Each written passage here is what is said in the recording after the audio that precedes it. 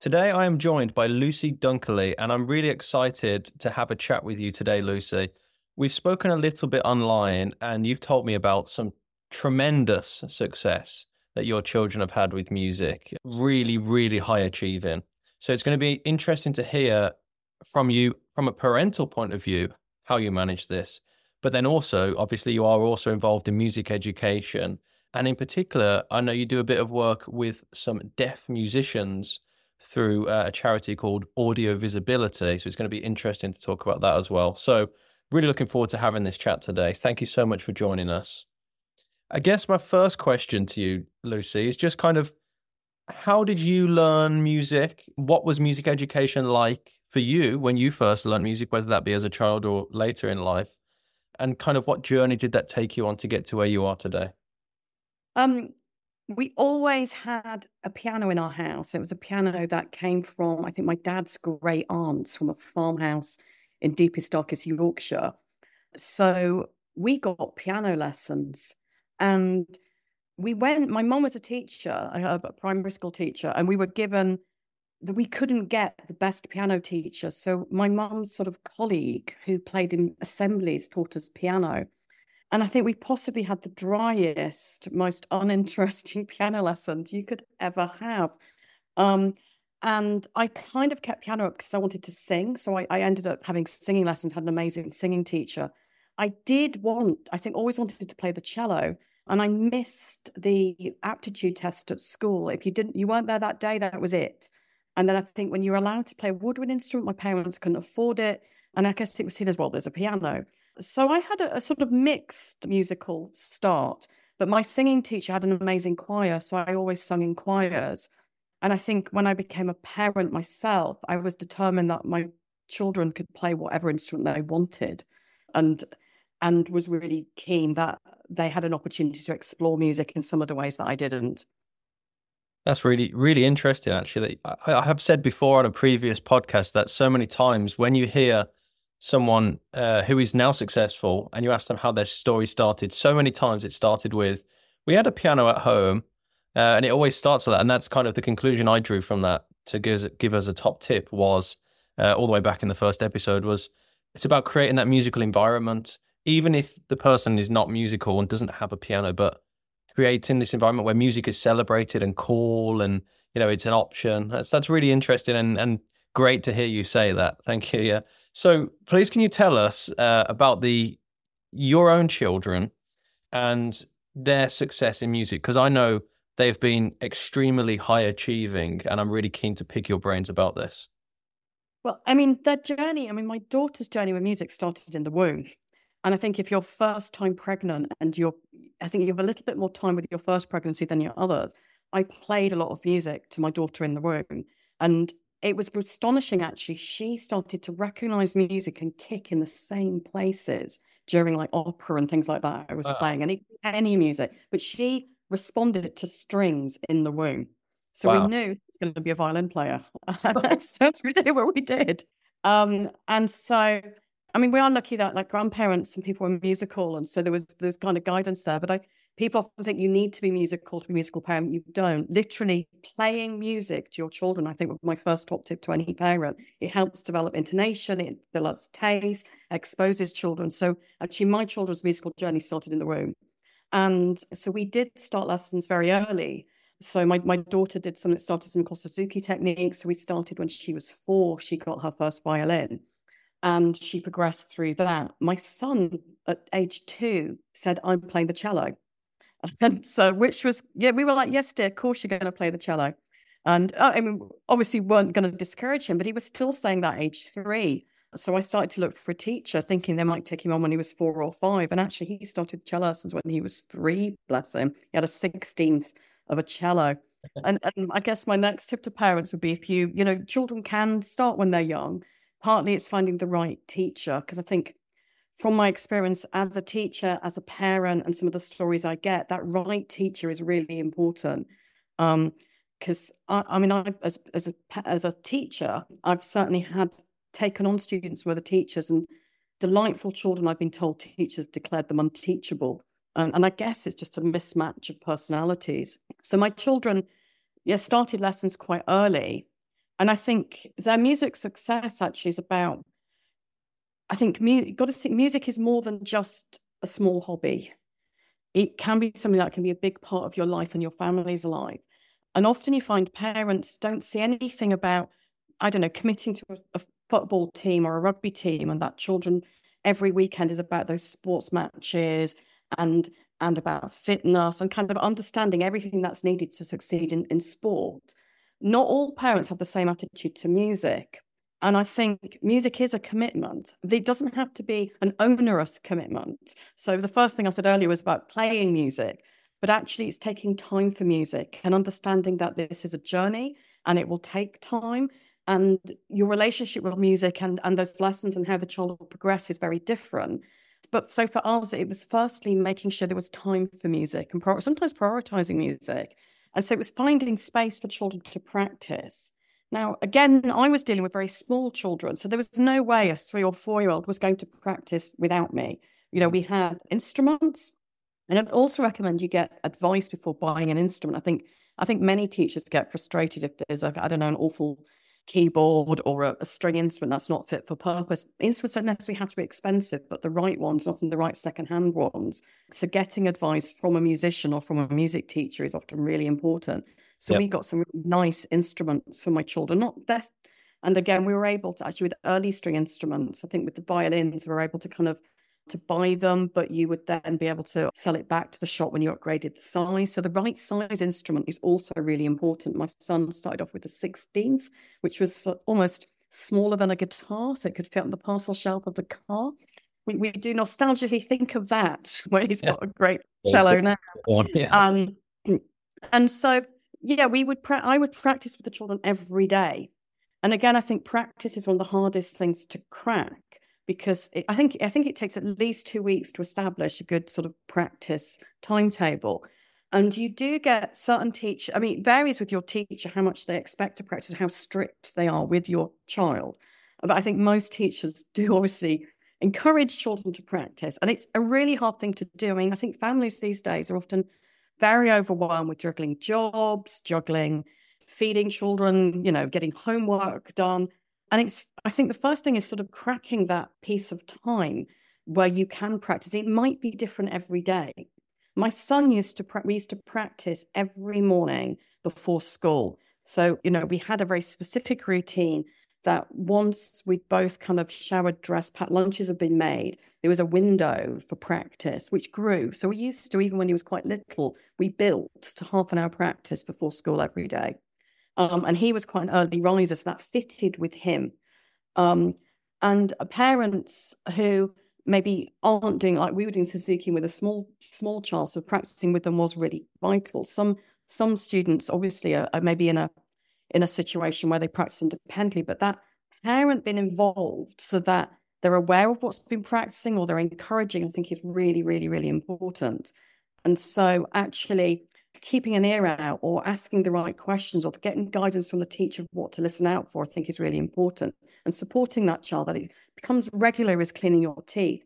My daughter used to practice after school, but actually every day is different and all our days are different. So it's finding which time on every specific day. Mm-hmm. So it might be on a Monday, she was in aftercare at school and got in late, so we'd practice after dinner.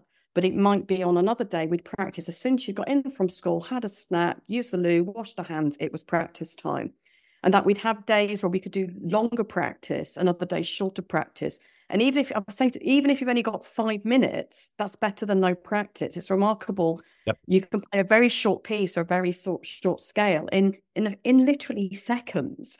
And so it's very easy to think, oh, there's no time.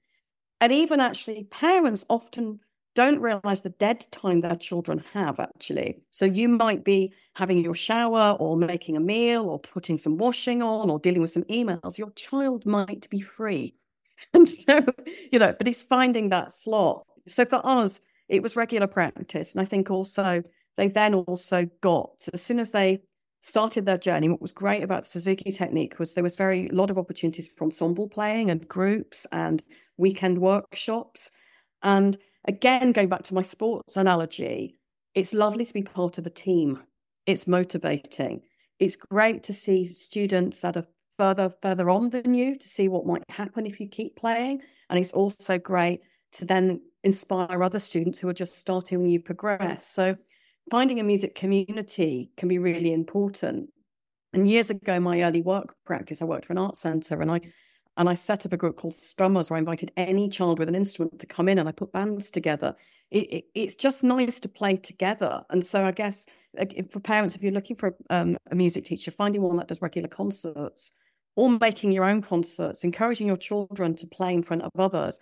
My piano teacher never did that. I was petrified at playing the piano in front of anybody.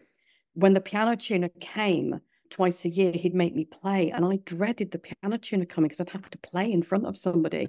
And I'm a very confident person in terms of singing, in terms of the theatre, but the piano I was so nervous about because I just didn't get. So I think as soon as children can play in front of others and just be used to it, like reading aloud in class, I think it really boosts their confidence. So I did make sure my children had lots of opportunities to play. And actually, people always go, oh, your children are so talented. Actually, they've worked really hard. And I think any successful person has generally worked really hard. Sometimes things come easier to others, whether you've got perfect pitch or particular dexterity. But you don't have, I think for all parents, so you don't have to be talented or have any prior knowledge of music to do well as a child at music. Children are sponges.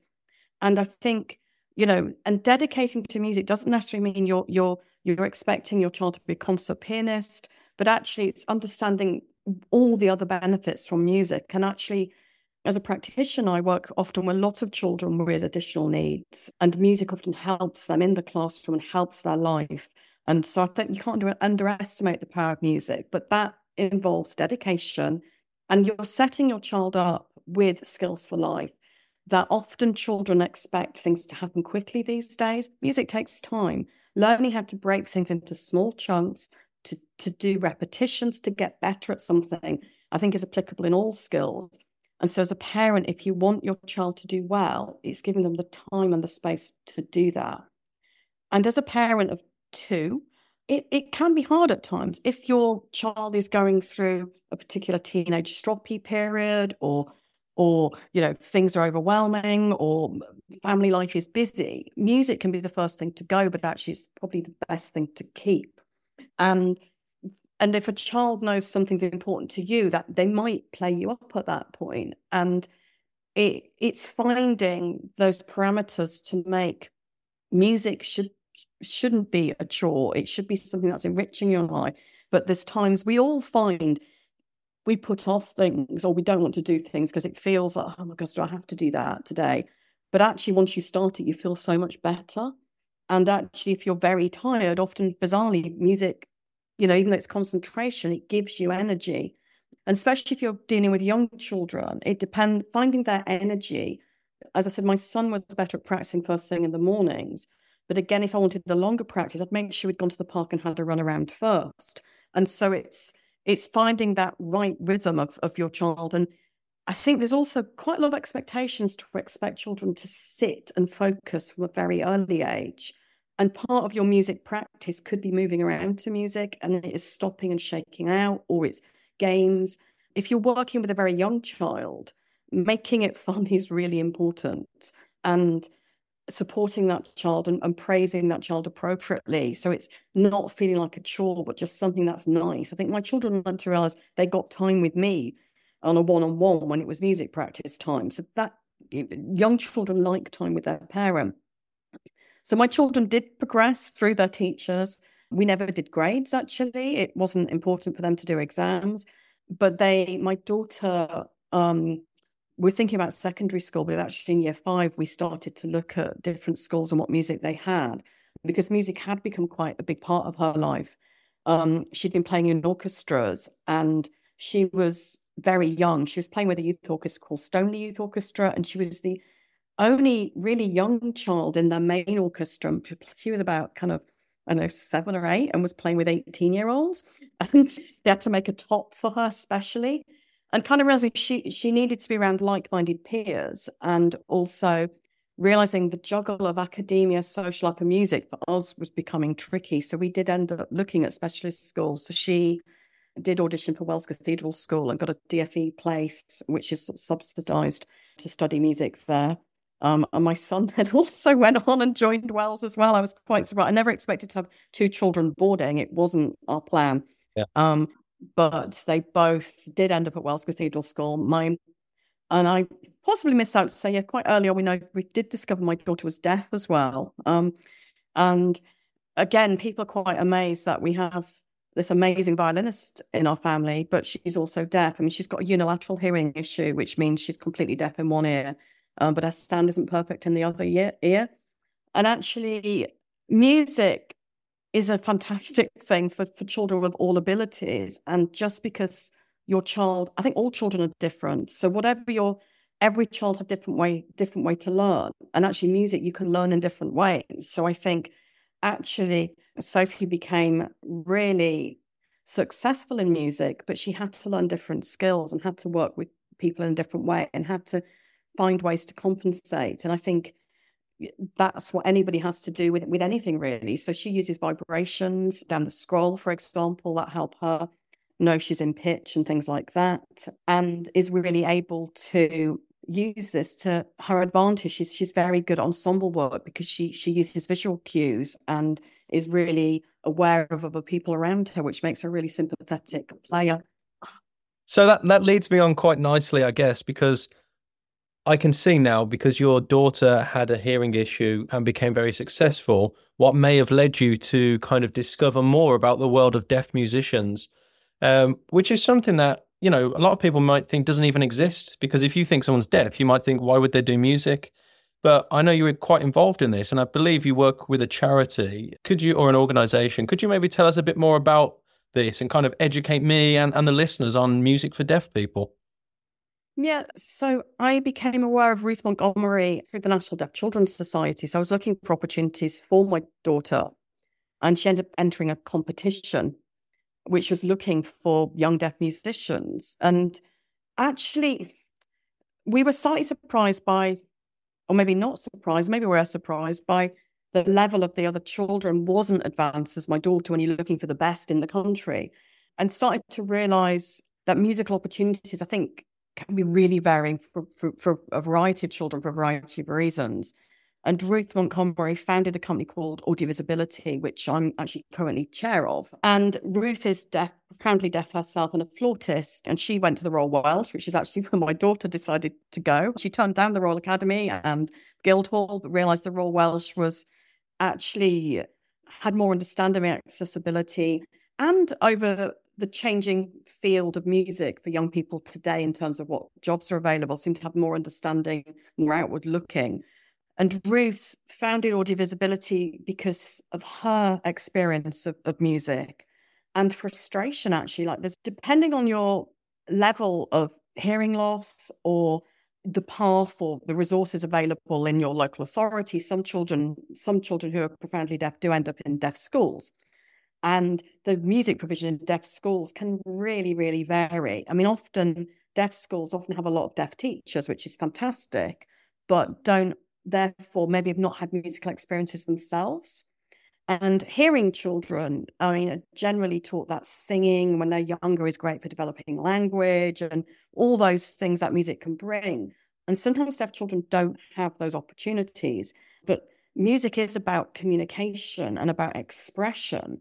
And so for a whole vast number of people, maybe not to have that is awful, and it can really vary. But Ruth is extremely talented in her ways to make music accessible, actually. So she looks at music in a way that often musicians don't look. She looks at the physical side of music. She looks at bringing music alive in another way. And actually, the performances she creates often make classical music more accessible to any audience, which is absolutely fascinating. And her kind of holistic approach of visual cues, of feeling music through your heart and soul, through your body. Her methodology of teaching, I think many teachers can learn from. And the thing with deafness is it's a bit like any sort of spectrum where everybody hears, and most deaf people have some level of hearing, but which bit of your hearing is affected, or which ear, or both ears, which sounds you can hear can really vary. People often are aware of Evelyn Glennie or feeling vibrations through her feet. I mean, music can be felt through vibrations, but I think with a deaf child, you have to really look at that individual and think about the best way for them to learn. And I do think with any child approaching music, it's about the right teacher who understands how that child learns. There's not many times in a young child's person's life when you have a one-on-one and you have that person, you see that person every week, maybe for half an hour or 20 minutes or even 45 minutes, depending on your lesson.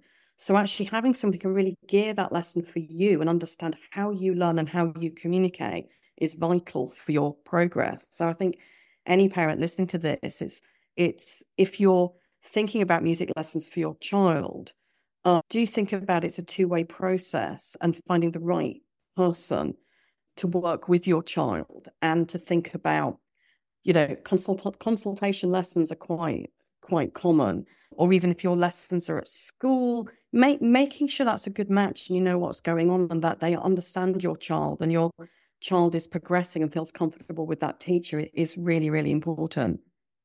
Yeah, that's fantastic. You've given about 100 brilliant pieces of advice and top tips there, which is, just so fantastic. And to hear you say some of the things that you've said, both if they're things that I have already said, it's great to hear you agree with things that I've said previously to kind of, consolidate that. But also you said a lot of things that I didn't even think about or wasn't even aware of. So I'm sure people who are listening are going to take so much away from this and all the advice and things that you've given there. So thank you so much.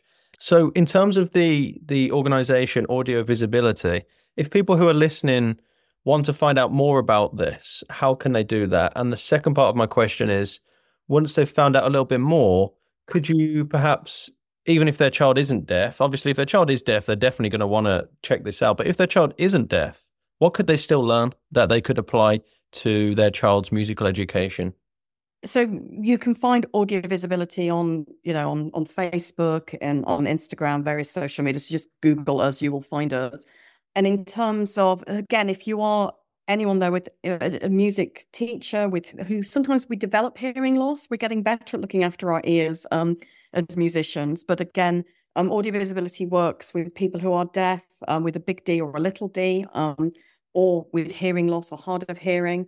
And again, we're committed to kind of find the next generation of teachers who are to work with children, but also to work with children. And so, Ken, maybe even if you're a teacher listening, and if you've got children in any of the groups you're working with and need support to support a deaf child, then do please reach out.